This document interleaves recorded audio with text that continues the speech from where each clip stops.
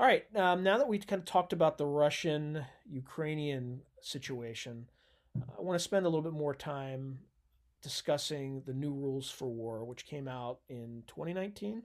Yes.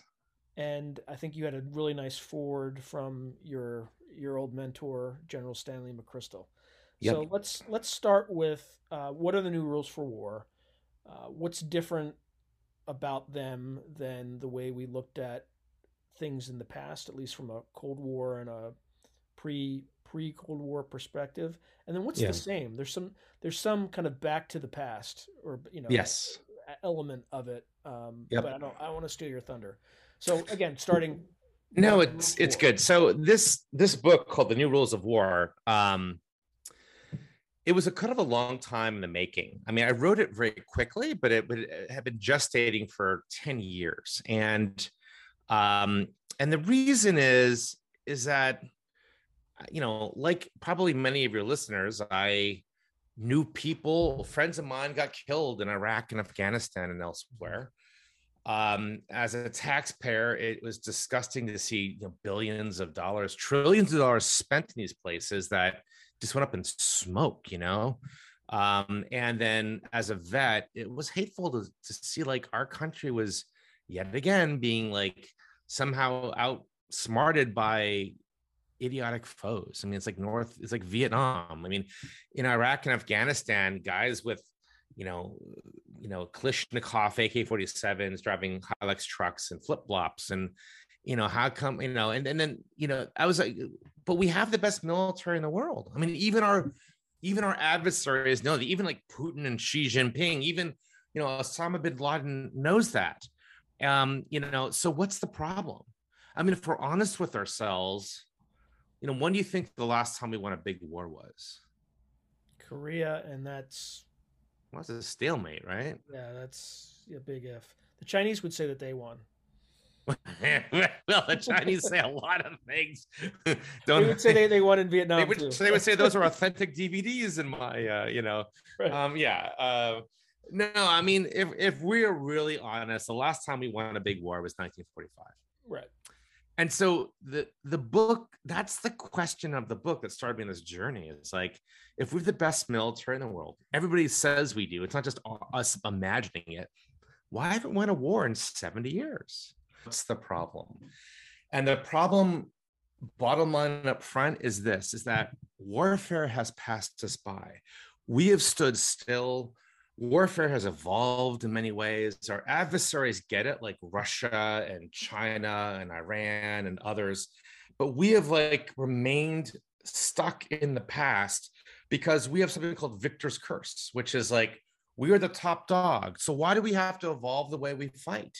Everybody should, evolve to us because we're the best of the best of the best, like Men in Black. And the truth is that, over the last couple of decades, if not much more, weaker powers have grown strong by changing the way they think about war. And that is what I kind of dissect and I distill into 10 new rules or principles of how to fight and win modern wars. Now, it's being read widely in not just the United States national security circles, but in United Kingdom and Western Europe and the Pacific Rim.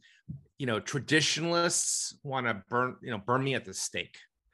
And but there's a lot of people who are like, that is right on, and that's what we should be doing more of. So the book has become a bit of a lightning rod, a focal point, a point of conversation, and that's what I wrote it for. I wrote it it's a very readable book. It's not like an academic tome. I wrote it to be read. I wrote it to start conversations and not end them. But it's about how we need to change the way we think and fight war, so we don't get dusted, which arguably, Putin and Xi Jinping and others have been doing to us last years. So, what would your recommendation be for the U.S. to adopt this, new way of war? I mean, do we hire more mercenaries? Do we, you know? Well, we don't hire more mercenaries. We're seeing the rise of mercenaries ever, and that's one of the rules. Actually, there's 10 rules. One of this number 6 is that mercenaries are rising everywhere, and they change warfare because they privatize war. They commodify it. But Basically, it's this: is that we are most of our generals and diplomats and others are kind of stuck in the 1980s. They think that the way you win war is, first of all, war is the failure of peace. So the norm is you have peace, and then when it fails, you declare war. You do things in war unethically that you would never do in peace. And then when that's done, you go back and sign a treaty of peace and you get on with normal relations. And that's what we're seeing today with Ukraine. Like Tony Blinken, the Secretary of State, wants to, diplomacy must save us from war and stuff. But that's not how, for example, our adversaries view it. They don't view it as war or peace. It's war and peace for them, right? We have this binary of war or peace as if it's like something in the late 19th century. But in truth, it's like there's no such thing. And what, for example, China is doing to us, look at the South China Sea. How is it that, in the old rules of war, which is conventional warfare, World War II style warfare, or even the Cold War to some extent, when we want to get China or the Soviets out of some place, we deploy carrier groups to show them that we mean business. We've been deploying carrier groups in the South China Sea for 10 years. It hasn't stopped them at all from expanding in the South China Sea, and they don't even have aircraft carriers until very recently, So right? here's a provocative Yeah, statement. Why haven't we yeah. just, Nuke blown one of them. those? No, just blown one of those islands out of the water and just say, So, yeah, why not?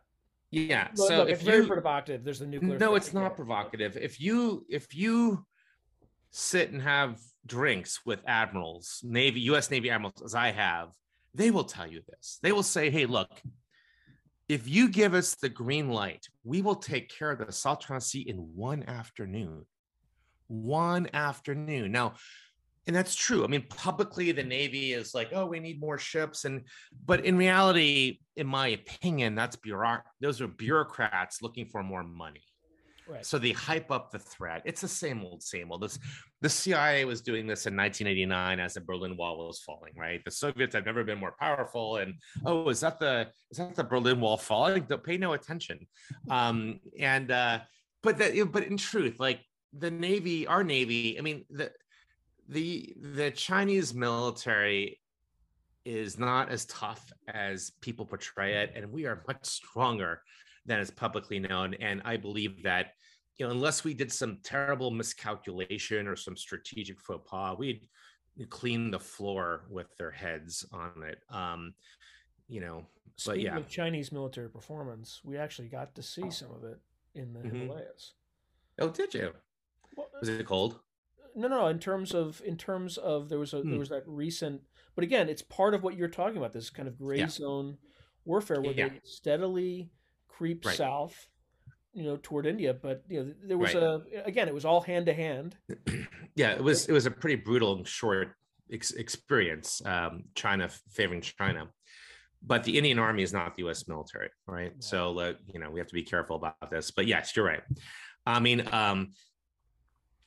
so what we're seeing, that what China is, the way that they're getting the South China Sea is that they're doing we are paradigm prisoners of a type of warfare that goes back to the 1940s, World War II, and it has a war and has peace. And they know there's no such thing as war or peace, it's war and peace. So what they do is they get up right in between that space between war or peace, and they go right up. They play a game of chicken. They go right up to where we would flip that light switch for that admiral to blow the crap out of all those artificial islands in the South China Sea, in one afternoon. But they stop right before you flip that light switch, right before we go from peace to war, right before we go, but they keep everything they collect. So every time they expand this gradual incrementalism, that's what's working. They're doing a strategic jujitsu flip on our own strategic paradigm, which is very Sun Tzuian. Sun Tzu talks about that the primary strategy for anybody is to attack the enemy's strategy, which makes no sense to Western strategists. Like, what do you mean attack the enemy's strategy? In this case, what it means is like, look, the Americans have a very laws of armed conflict paradigm of strategy. You're either at peace, you're at war. So you attack that. You do things that are in between war and peace, and you exploit that. You mess with them. And that's how they're doing it. So, meanwhile, we keep on throwing in more attack carrier groups. Like, we learn nothing. Well, they're doing the same thing in Taiwan right now, where they're just grinding down the capability and capacity of the Taiwanese Air Force Right. to handle these sorties of what 30, I think the latest was like 39 aircraft Right. over. And at the end of the day, again, I'm being provocative, but why don't you just shoot a few of those things down and say stop? Or you just Right. say, if we see another one of these sorties, we're going to shoot something down. Your Yeah. move. Well, the problem is that if you're Taiwan, you're going to give China a complete pretext to invade your island. Oh, And you don't want to. to be clear, What? I'm not saying Taiwan says that. Oh, I see. Yeah, but then the question is the US going to want to, are we going to go to war in Ukraine? Are we going to go to war in Taiwan? I mean, do the American people really want to do So, that? so here's the issue with Ukraine, with Taiwan that is not with Ukraine. And I need to check this statistic, but I think uh, Taiwan has like 90% of the semiconductor foundry capacity in the world. Mm-hmm. If China were to take Taiwan, we would absolutely Yeah. defend it because we have to. Mm-hmm. Now there are, I think TSMC, which is the Taiwanese company that makes these foundries, is building something over in Arizona to kind of decouple that. But I think if and I also don't think China is dumb enough to invade at this point in time for that reason. I think they know Mm-hmm. that there's enough of a strategic um, vulnerability for us on that we absolutely would not be rational at that point because Right. we would have to do something. But go ahead. I didn't mean to. No, I think, well, first of all, I want to be one of the few people in DC who says that taking Taiwan will not be as easy as everybody thinks it will be.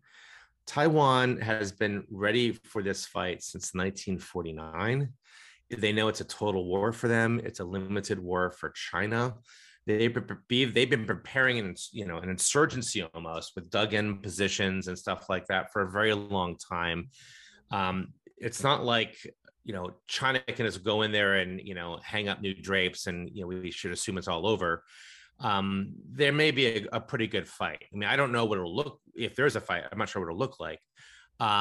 Isn't there a But I do. demographic concern though? So for instance, there's the kind of the Chiang Kai-shek descended elites who kind of Yeah. run everything, and then there's the Right. native population there. Is there again thinking from New Rules of War, is there a way for somebody operating into the shadows to drive a wedge through to Of through those two course. populations? So there are, but the current president has been very popular and she's been very bellicose, right? But yeah, if you're, so China has something called the three warfares, and it's a strategy. It's called the strategy of three warfares, and what it is, it's an information or disinformation strategy. So you do things like you have state-controlled media like CCTV and stuff like that. You use lawfare, which is using, you undermine the international rules of law brazenly. So, the Philippines sued China of the 9-dash line in the South China Sea, saying this is totally not their territory. It's been ours for a long time, and the International Justice Court said, yeah, you're right. Try to get out of it. And China goes and like radically, just brazenly, just ignores it and justifies it. And then they go after scholars in Australia and others who push against them. They coerce them, intimidate them. So they use lawfare. And then they also do stuff like disinformation. I mean, they're not bad. I mean, Russia is the best at disinformation, but they get the silver medal. China gets the silver medal for disinformation. And they're I would doing have thought that. we would get the silver medal for disinformation. Well, I wish we would. Maybe you're right. I hope that you're I'm right. not. I'm not. Again, I'm going to step back. I'm not talking about domestic U.S. politics. Sorry, just Oh, to oh, be oh, clear. yeah. Well, I think I'm if we talking about unleashed our outside of. if we I do agree, if we unleash the dark arts of our politicians and our adversaries, it'd be all done, right? But somehow when we do outward facing stuff, we become Puritans. It's really bizarre to me. I mean, all the dirty tricks in like Congress and political elections, I mean, can we weaponize that somehow? I mean, Well, I mean, that's what we need to don't we do. do things like again? I'm just spitballing, but we report somebody dead, and then they say, "No, no, no, no, no! I'm here in Libya." Right. Actually, I read this. There's a book by Kadir Hamza, who's a Russian nuclear scientist, or sorry, Iraqi nuclear scientist, and somebody published a media report that he was dead, and then he kind of rose his hand, and that's if you want to drone somebody, that's a way you can kind of You find them. know, we need more of that. That's all I'm saying. It's more of that. You know, so yeah, but I think you're right. I mean, China could certainly and is probably trying to do that, but they're also doing a lot of this bellicose, like flying jets over, and Hmm. I do agree with you. If one tactic is to shoot a few down, you know, Yeah. and Not by the Taiwanese, though, right? yeah, Us. but are we going to commit to a possible nuclear war with China, et cetera, et cetera? But again, that's the old thinking, right? Yeah, Right? You take it if you're going to take it to the edge, then you increase the cost of that, and you don't go crazy about it, but you give a warning. You say if you do X, we will do Y, and then yeah. if they do X, we do Y. But you make the consequences limited enough that you're very clear about where it goes. It's kind of this Yeah. drawing the red line sort of thing. Well, here's the problem is that, you know, you're talking about classical deterrence, right? And that is the way in the 20th century we thought and operated. I mean, deterrence was the main strategy of the Cold War of mutually assured destruction. And before that, if you think about all the maneuvering before World War One and so forth, it was all deterrence. If you do X, we'll do Y, with credibility and capacity behind our statement. And that's the mystery of Putin today. He has credibility and capacity to do all the things he's starting to do in Ukraine, which is making us all jump rope. But if you look at it, like, does deterrence work, at least for America? Because China and Russia play by a different war play rule book. And I'm writing a new one for America, the new rules of war. So under the old rules of war, we do things like we're doing right now. And, we send carrier groups in South China Sea. It's not stopping China from taking on South China Sea. Our great military has not stopped, Russia from taking Ukraine, from doing, military operations in, in Middle East or Africa. It's not stopping Iran from pursuing a bomb. So, we do not understand how deterrence works right now. Now, the Pentagon knows this, but in the Pentagon's feeble way, what they've done is they've spent a year and a lot of man hours, like Pentagon man hours. So think of really expensive overpaid contractors from like Booz Allen Hamilton and stuff like that, coming up with how do we deter in the 21st century? How do we fix this deterrence problem? Without doing like shooting down a Russian or a Chinese MiG. And they came up, well, in a very DoD manner, Department of Defense manner, they came up with a buzzword in lieu of a strategy called integrated deterrence. And this is the new hotness in town. But it's basically the same thing that we did in the Cold War. It's just like, it's like old wine, new bottles, it's more, it's the DC2 step is really what it is. So what I would argue is that if you want to do deterrence still works, but you've got to do it differently. War is getting sneakier, and that's what the new rules of war are really about. And you look at like Russia, China, Iran, you win now by getting sneaky. You go into the shadows. You wage war under the threshold of international media, because once you have international media on your back, it makes it more hard to maneuver.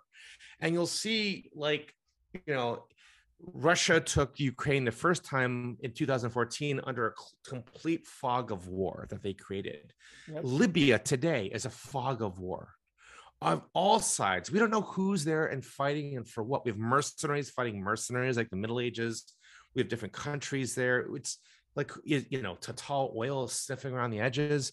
Yemen is sort of the same way. I mean, the message is that in an information age, you have to wage war beneath the information threshold so that the people of the world don't know what's going on or don't care. They rather care about Kim Kardashian's dresses than warfare. So if you want to deter China in the South China Sea, you could, shoot down some Chinese jet fighters. That would get the message across, but then a lot of other factors creep in. The media factor. Yep, absolutely. Yeah, the media factor. And they tend to escalate war for their own personal gain. It's very unethical and they can't help themselves. They're like the cookie monster in front of cookies. Right. So they want to escalate war, which is, very Clausewitzian, actually. So what I suggest is you do deterrence in the shadows. What that means, for example, is if China says, or Russia says those troops that we spotted, someplace aren't really there, well, then who's going to miss them if we wipe them out? You know what I'm saying? If that, if you have an aircraft wing on some island in the South China Sea that you're not saying those aircraft are not there, but we own that island, who's going to miss them if that wing is destroyed by 5 o'clock tomorrow morning? Similarly, we need to fight, in the future, victory goes to the cunning and not just the strong. And our old way of war is just strength. We want to be Goliath when we should be David. And so, there's all sorts of sneaky things that we could be doing as well that we should consider doing. And that's kind of what the new rules of war are about. So as an example, again, citing that book, Relentless Strike by Sean Naylor. Yeah. I think toward the end of time in Iraq or Afghanistan, I can't remember which, but you had some of our like Delta Force, kind of tier one organizations. They would kind of take out key people by creating, IEDs that were designed using the same components that the Iranians used, and they would suddenly go kabloom, and there would be no traceback. Same thing with, let's say, in the South China Sea. Let's say you want to, I guess, make China think twice about doing this. Right. Maybe you kind of have some, mines that are like Filipino mines that are just somewhere. This is the deal.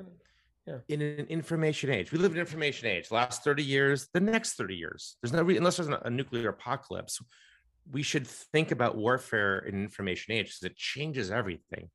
And, in an information age, false flag operations are a big deal, right? So we're dealing with non-attributional war. So one of the tricks of non-attributional war is that you try to pit two of your enemies against each other. You frame it up so that one seems to attack the other and vice versa. It's easy and you to do keep on cyber war, for instance. That's right, exactly. And all this shadow warfare stuff we have right now, so if you can frame it, that's a big stratagem that the United States National Security Committee, there's a small sliver in the US who are willing to do this, but the vast majority of the national security establishment is like, no, that's beneath our dignity. We can't do that. And my question to them, do you want to be speaking, Chinese in 30 years or not? I mean, what's the cost? And I hate to be so blunt about it, but that's really what's on the line. And I don't want to be too direct about that, but there is a, one of my rules, the last rules is that number 10 is that victory is fungible. And what this means is that there's many ways to win. It's not just on the battlefield. In fact, today, I think battlefield victory is largely obsolete. I mean, we all remember 2003, mission accomplished, George W. Bush on an aircraft carrier. We achieved perfect battlefield victory over the Iraq military. It meant nothing for the war, And that's because wars are not won and lost on battlefields anymore. They're won and lost elsewhere, like in people's minds with strategic deception, disinformation. And that's what, great power competition is looking like today. So, let me ask you a question. I mean, when was the last time you saw a movie with China as a villain in a Hollywood movie? Never. Never, Never. right? No, isn't that odd? We have Russian villains, we have terrorist villains, even have American villains, CEOs and president They've villains. co-opted Hollywood. They've co-opted some U.S. politicians, Right. right? So we'll stick to Hollywood. We'll stick politics. We'll leave aside. I don't disagree with you, Yeah, I'm not but they, saying which side. I'm not saying which yeah, side. I'm just saying I it's think whatever side's easiest for them. But right. they look. China bought Hollywood legally. I mean, Legend Studios. They own that in the way that they own Huawei. I mean, their companies are not free companies like here in the United States of America. I mean, we have trouble getting Apple to unlock an iPhone for a counterterrorism case in Los Angeles because Apple doesn't want to lose market share in China. But, Huawei is controlled by Beijing. Yep. If Beijing wants to replace the CEO of Huawei, one text will do it. We don't operate that way. And so next time you see like a Hollywood movie, look in the studio pre-credits. How many of those are like in Mandarin? You know, and even if you're like Sony Pictures, who doesn't want to sell out to Beijing, if you want to show your film in China, the second largest movie market in the world after North America, you have to submit your movie to censors. And Beijing censors will censor the heck out of it, right? I mean, we've seen it's very expensive. Like there's a I don't know if it's true. I assume it's true that in Top Gun 2, what's his name? Cruise has like an old fighter bomber jacket with the old Taiwan flag on it. Beijing's like, get that out of there. And so Sony had to airbrush carefully at great expense every scene with that, removing it.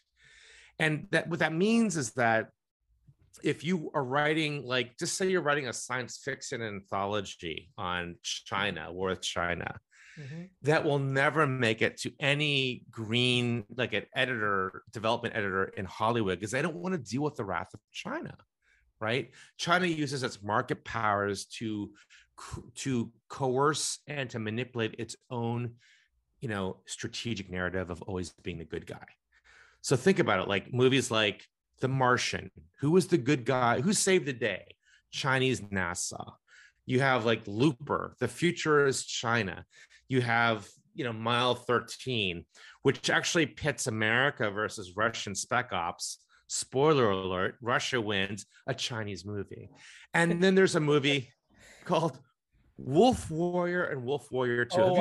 Where this Navy have you heard Seal's Wolf Warrior 2? Have you seen Wolf Warrior 2? I haven't seen it, but it's like these Chinese special forces and the bad guys are Navy SEALs, right? It was so just nobody's seen Wolf Warrior 2. Yeah, it's so over the top. Okay, yeah. Wolf Warrior 2 came out in 2017. It's like Rambo. So except you've got like a Chinese Rambo kicking American butt. America's like North Vietnam or the enemy.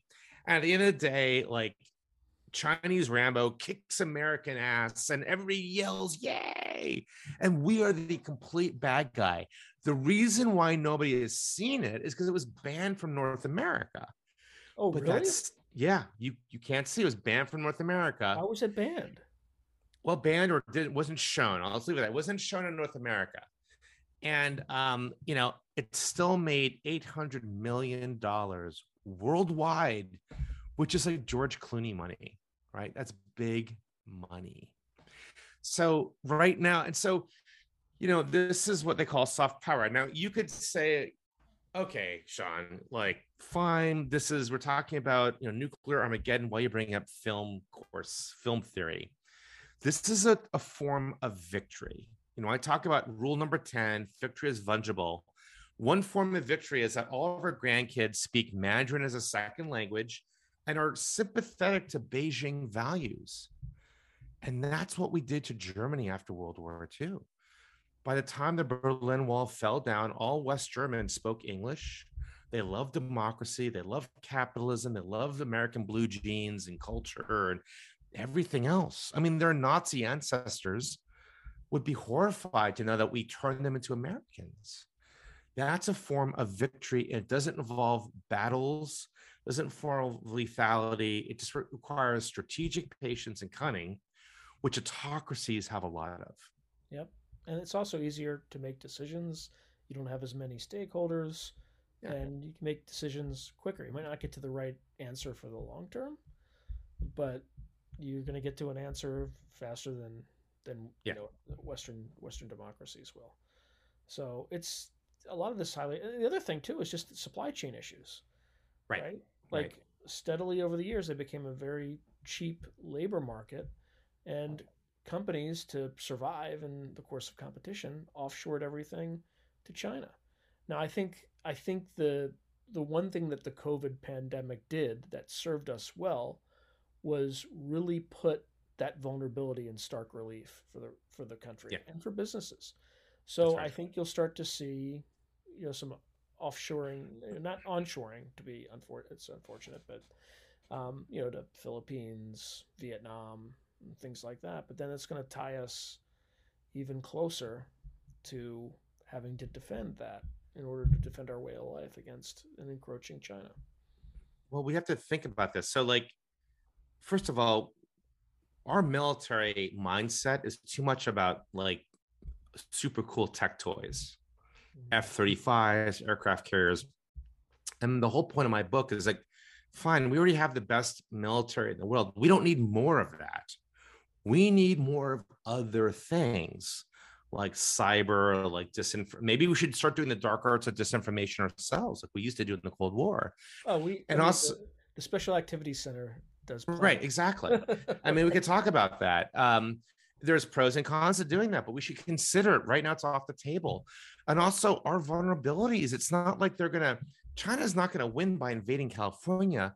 They're going to win by threatening our supply chains, right? I mean, and also like this whole Cold War mentality. People look at United States and Russia, United States and China. They too often pundits, scholars, experts in Washington, lawmakers, possibly they say, "Oh, it's a neo-Cold War."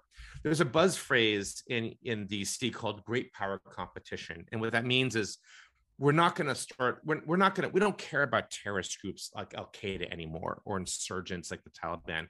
We care about near peer powers, and then the new buzzword. The new buzzwords come with new ages, I suppose, but it's like pacing competitors, China, Russia, stuff like that. But they keep on viewing it through the lens of the Cold War. And that's a blunder because there's so many differences. First of all, the Cold War was in a pre-internet age, pre-email age. Like It was that changes bipolar. everything. It was Yeah. bipolar, not tripolar. It was a bipolar universe, Right. meaning like if something bad happened, you know who did it. Today we live in at least a tripolar universe, meaning that you have Russia, America, China, and maybe others. And maybe they're not public sector either. Maybe they're like. And then the third is that during the Cold War, we had two distinct economic blocks, the West and the USSR. And as a result, we didn't ever really develop Right. economic warfare, economic destruction. And a legacy is we don't even teach that at war colleges anymore.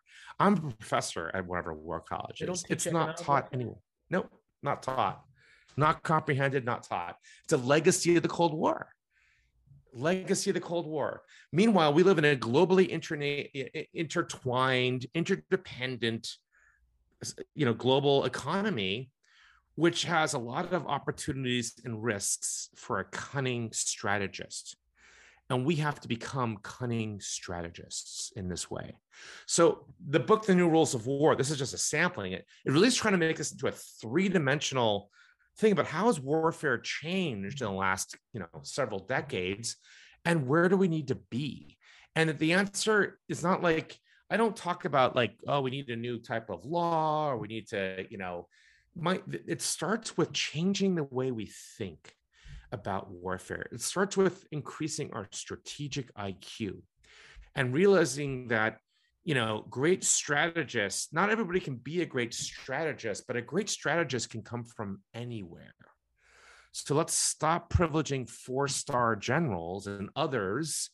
And there are people in the private sector who may be great strategists. I mean, why are we not, right now in the United States, strategists, that class, come from senior diplomats or senior like general or admirals who have like 40 years in a bureaucracy, which we know what that can produce, or they're basically political appointees. And being in DC and being in the chum slick of political appointees, you're usually chosen not because you merit it. You're chosen because you drove the vans in Ohio during a swing state election, and now this is your reward. You're in charge of the Middle East. You got the Jared portfolio. You've got and you wonder how these blood. And it's not just a Republican Democrat thing; it's an everything thing. And so, that's the system we have, and that's our problem. We don't have really. We have people in the country who are, I'm convinced, are strategic geniuses for this moment, but they can't break through. The signal to noise ratio is outrageous, and so we can't hear them. which is really unfortunate because you just sit back and watch what's happening, and it's just like, Yeah, what, even with Afghanistan. I'll give you an example. yeah, One of the first questions I had when I heard like that we were withdrawing from Kabul, I was like, what happened to Bagram? Like Kabul's in the middle of a city, it's highly vulnerable. Like what happened? And I learned recently, I think there was an interview that General H.R. McMaster did with somebody. I think it was actually on the Joe Rogan podcast, believe it or not. And the issue was is you had some diplomats saying you could have no more than 2,000 to 2,500 troops on the ground. yeah, Well, that wasn't enough to defend Bagram. And it's just like there's just no strategic logic around that. yeah, Additionally, just on the timeline too. yeah. It's timelines can be flexible. If you do this and you kind of accede to these terms, then we'll withdraw. Yeah. If you don't, we're going to stay there and we'll just push out the deadline. We didn't do that. We just said, I need to be out of here now, like black and white. I, And as a you result, know, it's a disaster. you're absolutely correct. I mean, so this is not many things unify our country these days, but that's one of them. Like the fall of, Kabul was worse than the fall of Saigon. Yeah, and it wasn't a military thing. It was a political debacle. And again, this is Right. not Republican or Right. Democrat, Exactly. right? That's my point, is It's that just we like all agree on this. it's not about And it's we about who was in charge executing. It wasn't the military either. no, it's, look, wars aren't politics at the strategic level. And our system, civilians control the military. That's the system.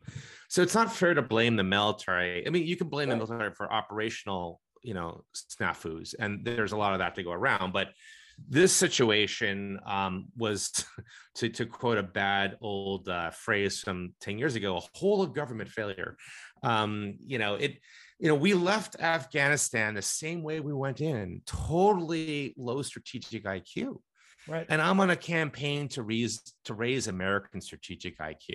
That's my elevator pitch. And Well, the new rules of war are all about that. yeah, not to pick on the Biden administration, let's pick on the Bush administration, Yeah. particularly in Afghanistan, Yes. right? Like again, reading that book, it was the best way to deal with that was to send troops in, not troops, but the I think it's called Peoples.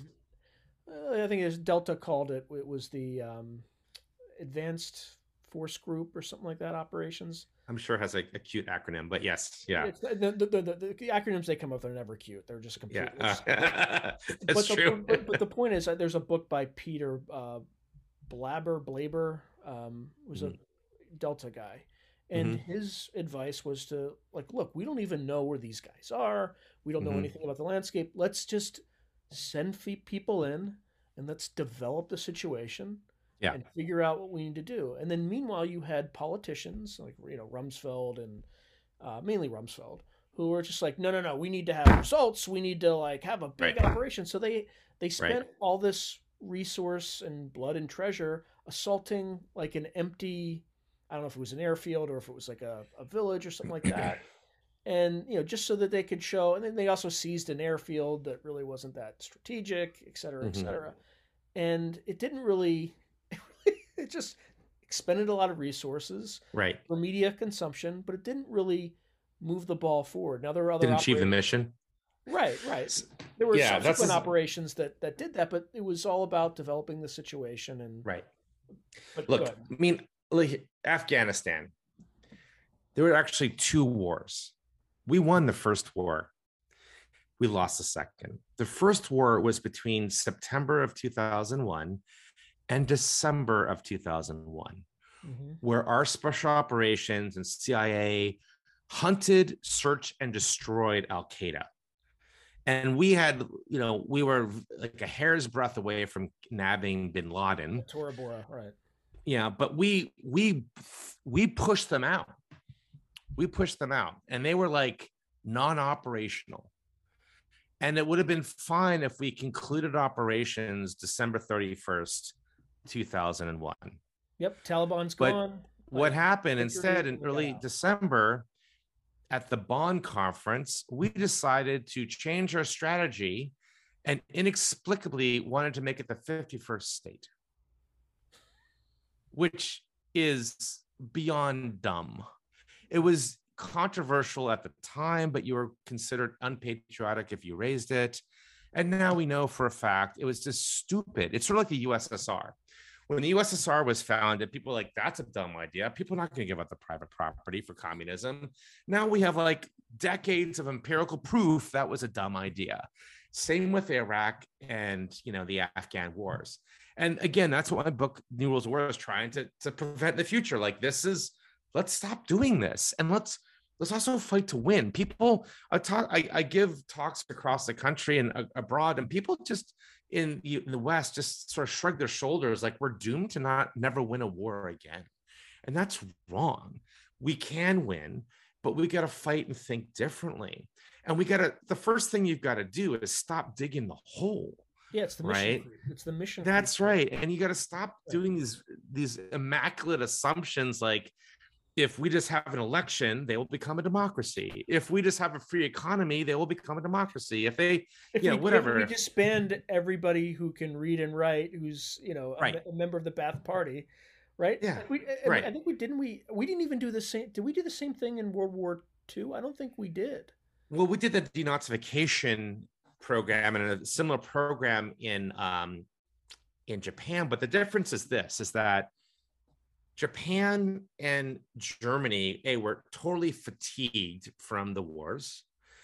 Two is that they were functional states to begin with, functional Westphalian states.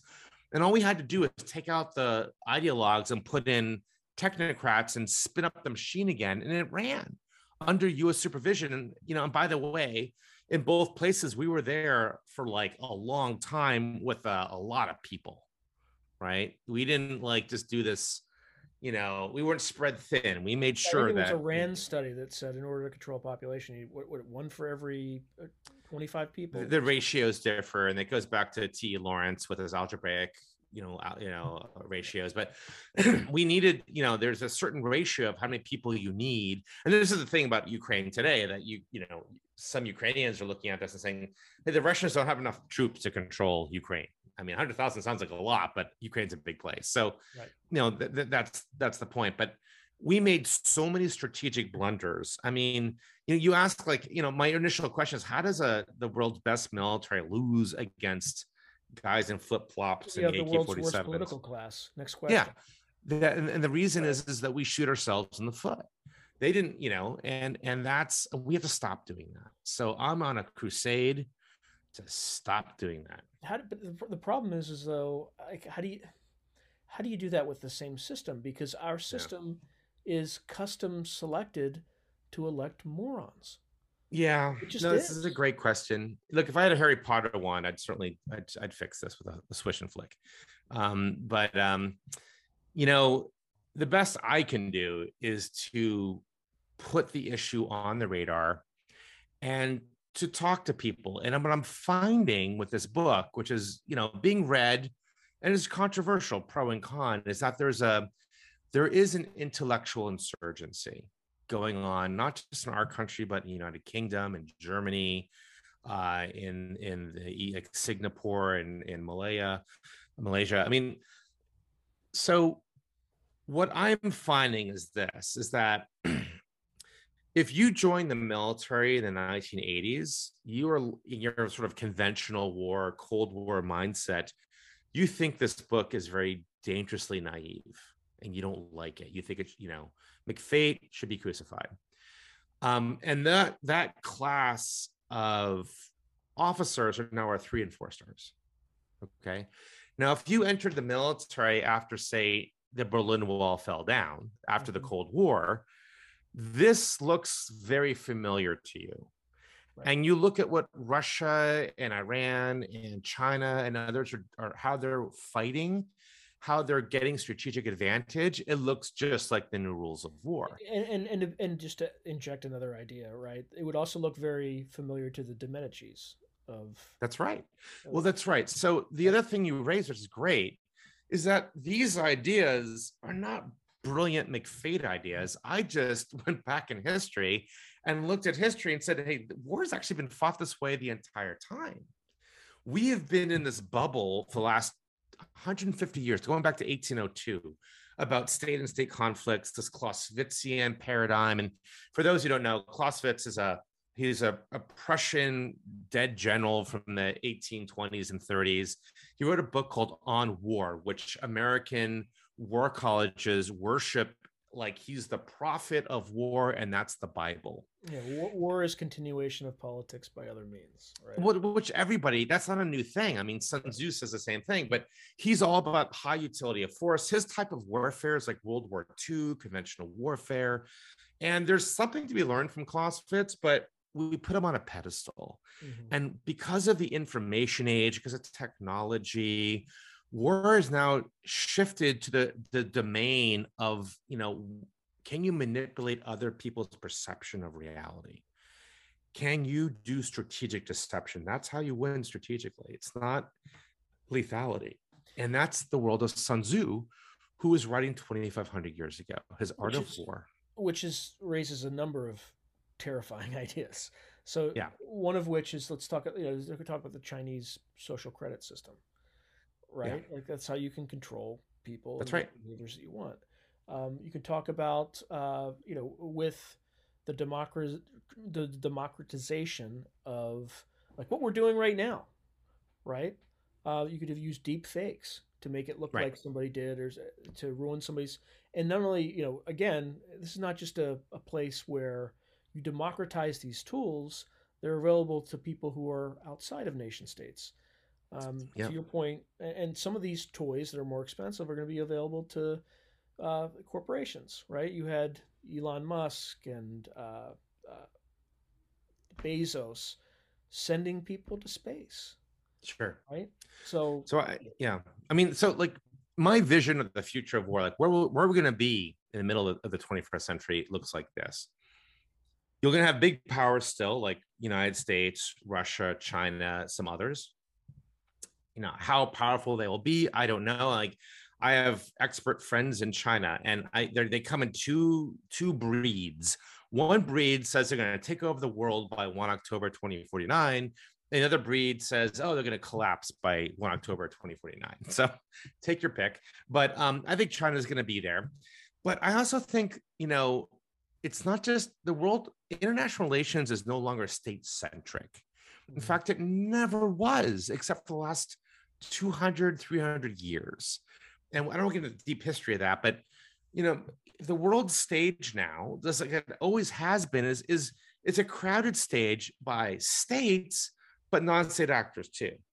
So the Fortune 500, the super rich, they have global interests, and they will find ways to protect them. And they are tired, at least from their point of view, like ExxonMobil is tired of being shaken down by corrupt host nation governments. And now that you have mercenaries, you have cyber, you have all these other weird things, they're going to start to use them. And they already are. I mean, when Google, ExxonMobil shows up, like an extractive Google, industry is, Google executed a cyber attack against the Chinese. Right, that, right? Exactly. Right. Now, granted, the Chinese deserved it. No, of But course they deserved it. But the point is that like DC bureaucracy, the political class, political scientists, the quote unquote intellectual elite, they still are stuck in the 20th century where states rule the world. In the 21st century, states are one of many actors. The super rich can become a superpower, especially as mercenaries become much more lethal and sophisticated. So you can now rent private armies and private special operations, these tier one groups that we've talked about. You can rent them on the free market. And yeah, so what happens when when Elon Musk does that against some place who's taken, like Guyana, who may have taken over his launch site or something, or what happens when a mega church hires these mercenaries to go after ISIS 2.0 and puts a bounty on their head? I mean, the point is that their warfare in international relations is going to become much more diversified and interconnected between public and private spheres in ways that will look more like the Middle Ages and antiquity than the last century. well, I mean, some of it's already been happening, like Harvey Weinstein, right? They hired Yeah, Black Cube, right? Black Which is Cube, exactly. So privates, we even talk about it's like I used to be in the private intel world too. That's a very potent world. That's a very, very potent world. No, like anything, there's a lot of charlatans in that world, a lot of charlatans in the mercenary world, but there's a lot of potency too. Um, but we don't think this way in America because we think like, oh, it's we still think of like a 19 we have this illusion of a rules-based order with Washington D.C. at the center. Now, if you travel to Houston, they'll have a very different perspective because in Houston, they're like the energy capital of the world, or at least one of them. I mean, Houston Airport has as many flights, if not more, a day as Dulles Airport or JFK. They have a very different map that they look at. There are different maps of power in the world, and they don't all involve states. And often, if you look at there's like 190, 94 states in the world. We always think of the states ruling the world, but only the top 25 mean anything. The rest of them are, they're along for the ride, to say the least. And I think that we have to think about a world where power and the distribution of power is not state centric. And it's going to change who has power in the world and why. And yes, states like America, China, Russia, they'll have a vote, but so will a lot of others. We're not thinking in terms of that right now. And we should start thinking like that. it'll definitely be interesting to see how this all evolves. What do you think the U.S. can be doing to? I mean, I'll give you an example. We were talking about politicians not being sufficiently educated on these topics. I know that like new Congress people who are elected, they go through a program. I think the Institute of Politics ran something. At Correct. Harvard, yeah, they can voluntarily. Oh, so it's not It's mandatory. not mandatory. They can volunteer. There's a couple of places. Harvard is one of the big ones, but I don't I don't think it's mandatory. I could be wrong. I don't think it's mandatory, but yeah, many of So them do. just to address some of the, so that's just one example. But Yeah. what can the cognoscenti of the United States do to kind of bone up on this topic and figure Well, out how to better leverage these tools to shape the strategic environment internationally? so we'll talk about the Washington political class and whether you're, Congress or you're riding the coattails of, the Bidens or the Trumps or, there's, the swamp, as you will, right? Um, the uh, the deal is this: is that we're, a lot of it's going to come from grassroots pressure, and this is why we have these conversations. That a lot of people see these things and believe them. There are people in, I talked about the generational rift about the book and the book's reaction. That is true in Capitol Hill too. And you have a lot of octogenarians who are in charge of this, armed services committees, intelligence committees, foreign relations committees, and they're still viewing things through the lens of the rear view mirror. And that is the danger. And good luck convincing them otherwise. You can try to convince the staff. But I would start with asking disruptive questions. Why hasn't, if we have such a great military, why haven't we won since 45? If we, why is deterrence no longer working? Why are we spending all this money on an F-35s? Like F-35s, the whole program costs $1.7 trillion. Yeah, the Hangar Queen, right? Right, which is more than Russia's GDP on an airplane doesn't go to war. We've been at war for 20 years, no combat missions. What's going on? Asking disruptive questions. I think we have to also ask about the military industrial complex, right? So, great power competition, the new mantra in Washington, which is war against China and Russia, they imagine as the battle, China, the Battle of Midway in the South China Sea with Ford class carriers, F-35s, and drones. It's a Santa's list for Lockheed Martin. They nuzzle up to Congress. Congress says, DoD, you're going to order more of these, whether you want it or not. DoD sometimes says we don't, but they have to do it. And so what happens is that we have what they call means driven strategy. We have to fight with what we got, not what we need. We've got a lot of F-35s, we're gonna have to use them somehow, but don't lose anyone because it's a symbol of American might. So we have all sorts of problems, but I would start asking about what does victory look like in the 21st century? How do we achieve it? And what victory looks like in the 21st century is not on a battlefield. It's not in the South China Sea or in the plains of Ukraine. That's all operational art stuff, sub-strategic. Victory now is hegemonic, like it was in some ways during the Cold War, but we can't go too far with that analogy. So you want to be the world's hegemon, like America, that means you're king of the hill. And China wants to be hegemon. It has a different vision. Like if they ruled planet Earth, it would look different. Russia, if they ruled planet Earth, it would look different. So think of hegemony this way. And that's what Putin's testing in Ukraine right now. How much is America willing to really be world hegemon? If I put the squeeze on this non-NATO neighbor, will America come to the rescue as a hegemon should, or are they going to bail? Because that would have implications for not just NATO, but for like Taiwan and other places, the Philippines, Vietnam. So think of hegemony this way. And this is what we're fighting for. Hegemony is like a casino. It's very expensive to build a casino and to operate it, right? And then once you build it, you invite all the other nation states in the world. There's, like I said, 190, 94 of them.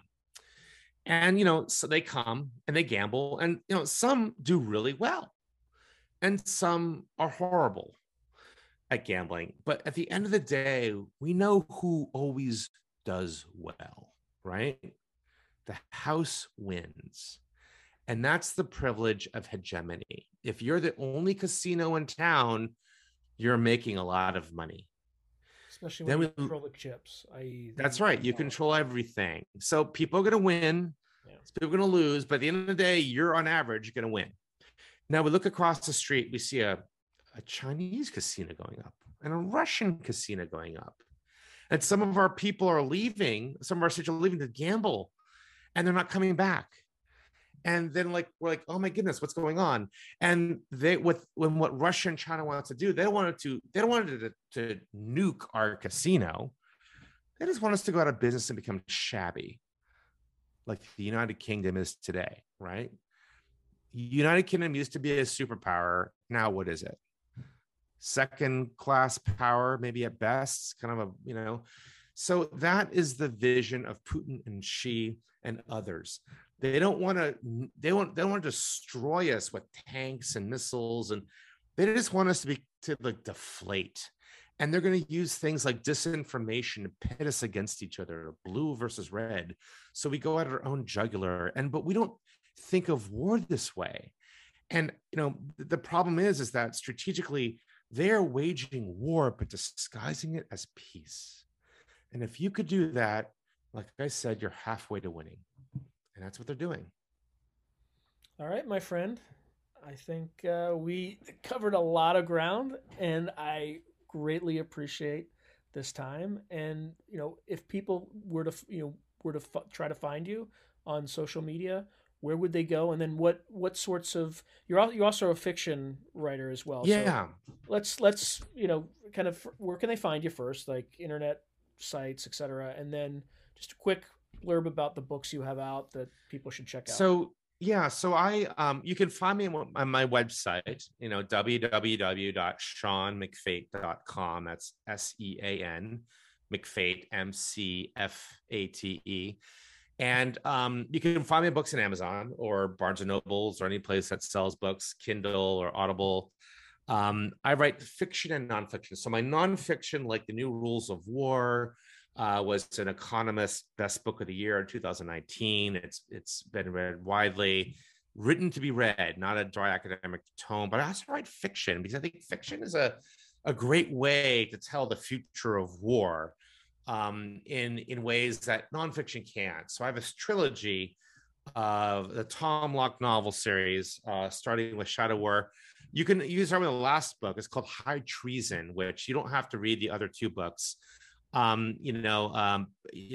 Patterson said it was, the best, better than Tom Clancy in terms of Yeah, fiction. And I don't know James him either. Patterson, by James, the way. James Patterson, James yeah. Patterson That said was a big solid. I don't know. He read that on a plane someplace, and I didn't ask for that. So it's a lot of fun. High Treason's a lot of fun. Check it out. It's a great novel.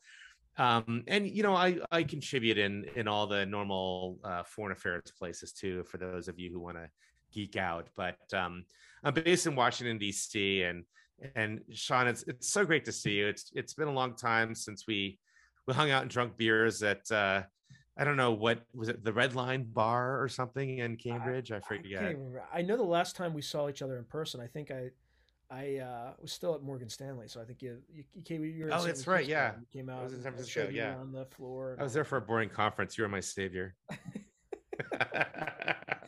Yeah, it was a pleasure, and thank you for taking a risk on this risky venture. That it's not Oh that. yeah, well, I'm all about risks. Well, Sean, thanks. It was a pleasure. Anytime. It'd be great to come back. All right, thanks, Sean. Yeah.